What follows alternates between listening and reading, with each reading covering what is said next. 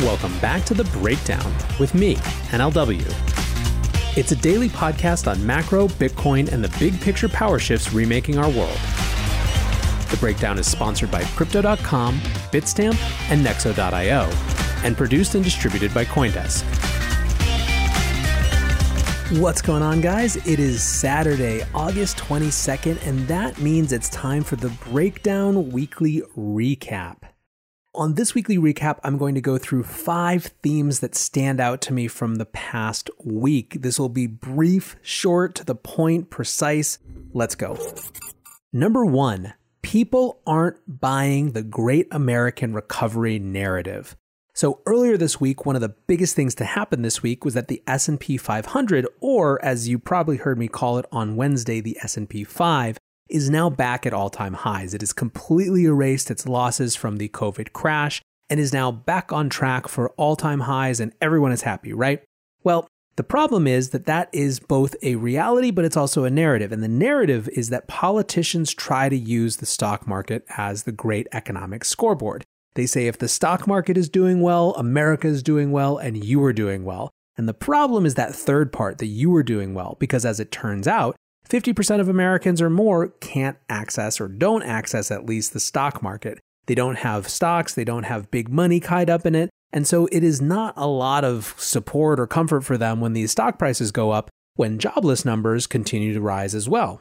Those are two things that we don't want to see correlated at the same time. We don't want to see stocks going up as jobless claims are going up as well. And so it's interesting to me. I was really fascinated to see how mainstream media, how alternative media was going to react to this S&P 500 narrative, or news rather, that it had gotten to new all-time highs. And frankly, all the stories, if you look at the cover of Wall Street Journal, if you look at the cover of Bloomberg, et cetera, it's all this skepticism and this question of how that can be at the same time as so many people are going through so much pain. Now, my point in bringing this up isn't to say that these things have to be correlated. There's plenty of reasons why this can happen at the same time. The point and the reason that this matters is the political dimension of it, is the idea of the stock market as political utility, of the stock market as political scoreboard. That's the thing I think we should reject, because it just doesn't tell the whole story. Speaking of which, theme number 2, maybe we should stop talking about the economy, quote unquote, as one thing. Never has it been so clear that our economy is actually multiple different economies experienced in extraordinarily different ways, interacting with each other via markets and via politics. That's the story of the COVID-19 era. And if you need an example of that, home sales just had their biggest month basically ever. Home prices were up 8.5% from last year. The demand is through the roof. How can this be, again, in the context of 10% unemployment? How can this be in the context of jobless claims rising by 135,000 this week? How can this be even in the context of similar growth of defaults on mortgages and defaults on rent? The reality is that there are some folks who are not impacted in the same way by this crisis. People who have the benefit of working from home, people who have the benefit of the mobility to decide that they want to go move from cities to suburbs or to rural areas. These people are experiencing what's happening right now in fundamentally different ways. And when you play this out, you see that there are entire categories of people who are doing better for this. Lumber prices are up. Stock and construction companies is up. These are fundamentally different phenomenon. That doesn't mean I'm applying value judgments. I'm just saying that maybe we should stop talking about them as one big monolithic thing. We might have a much better ability to diagnose real problems and to come to better solutions about what we want for the quote-unquote economy if we stop treating it as just one thing. What's going on, guys? I'm excited to share that one of this month's breakdown sponsors is Crypto.com. Crypto.com offers one of the most cost-efficient ways to purchase crypto out there, as they've just waived the 3.5% credit card fee for all crypto purchases. What's more, with Crypto.com's MCO Visa card, you can get up to 10% back on things like food and grocery shopping. When you buy gift cards with the Crypto.com app, you can get up to 20% back. Download the Crypto.com app today and enjoy these offers until the end of September. Bitstamp is the original global cryptocurrency exchange. Since 2011, Bitstamp has been the preferred exchange for serious traders and investors, trusted by over 4 million customers, including top financial institutions. Bitstamp is built on professional-grade trading technology. Their platform is powered by a NASDAQ matching engine, and their APIs are recognized as the best in the industry. Download the Bitstamp app from the App Store or Google Play, or visit bitstamp.net/pro to learn more and start trading today. That's bitstamp.net/pro. In this crisis, many investors aim to keep and grow their digital assets. Others seek to maximize the yield on their cash. Nexo allows you to achieve exactly these two goals. The company offers instant crypto credit lines against all major cryptocurrencies, with interest rates starting from only 5.9% APR. Nexo also lets you earn up to 10% annually on your fiat and digital assets. What's more, interest is paid out daily, and you can add or withdraw funds at any time. Get started at nexo.io.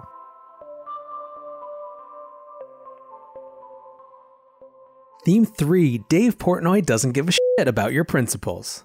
So one of the big things over the last couple weeks, obviously, is the idea of El Presidente himself getting involved in crypto. He invited the Winklevi out. We had a feature on that last weekend, but he got in. And when he did, he also got in on Link.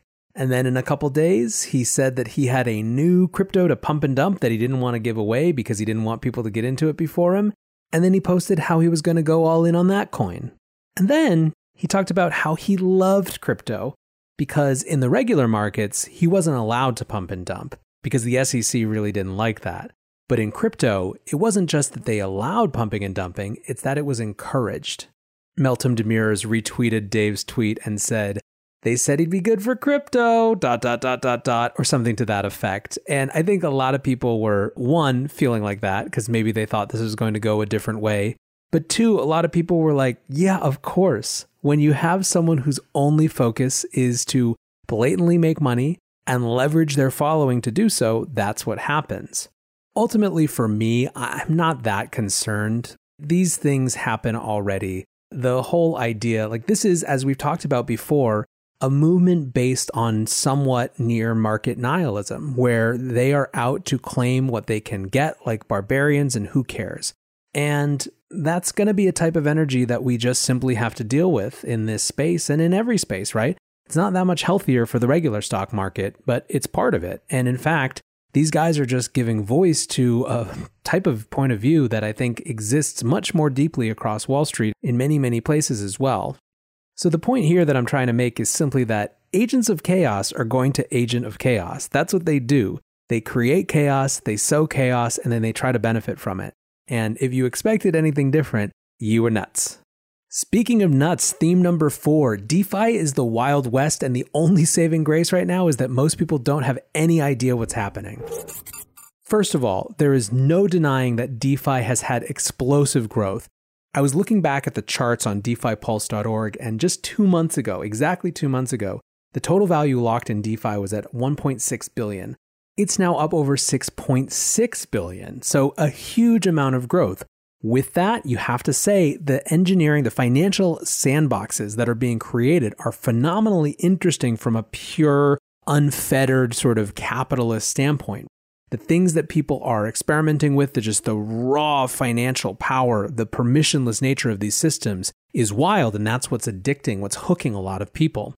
At the same time, this is a nutso space that is based on nothing but these games. This is gambling. If we thought that the random tokens of 2017 were like gambling, with the Binances of the world being the casinos, this is a whole nother level of supercharged financial games. This is just one big game theory bet after another. And the speed with which these things are coming online and the speed with which money is flowing into these systems is affirmation of that.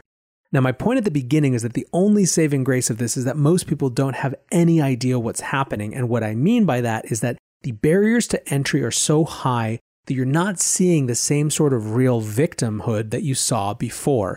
In 2017 and 2018, you had a lot of people who were vulnerable, who were trying to get in on the next big thing, who put money in random tokens, right? Their pension money in random tokens. I don't think you're yet seeing that in DeFi because it's just so hard to participate in any knowable way. However, if I'm interested in that space and interested in the long term of that space, That's what I'm paying attention to. I want to keep this thing a sandbox where people can gamble and can have fun and can run their experiments for as long as possible. I've made this point a million times now, and I know people don't always love it, but if you're going to have this sort of radical experimentation, you have to rate limit it to the people who really know what they're getting into and are prepared to lose everything. Because right now, this is a game.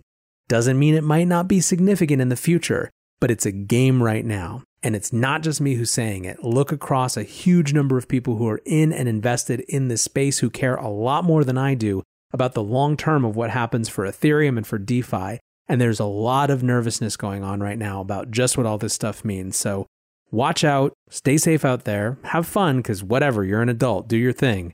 But recognize that it is a good thing that normal people can't get involved right now. Don't make it too easy for them. Last up is a funny one because on the one hand, we're kind of bummed out.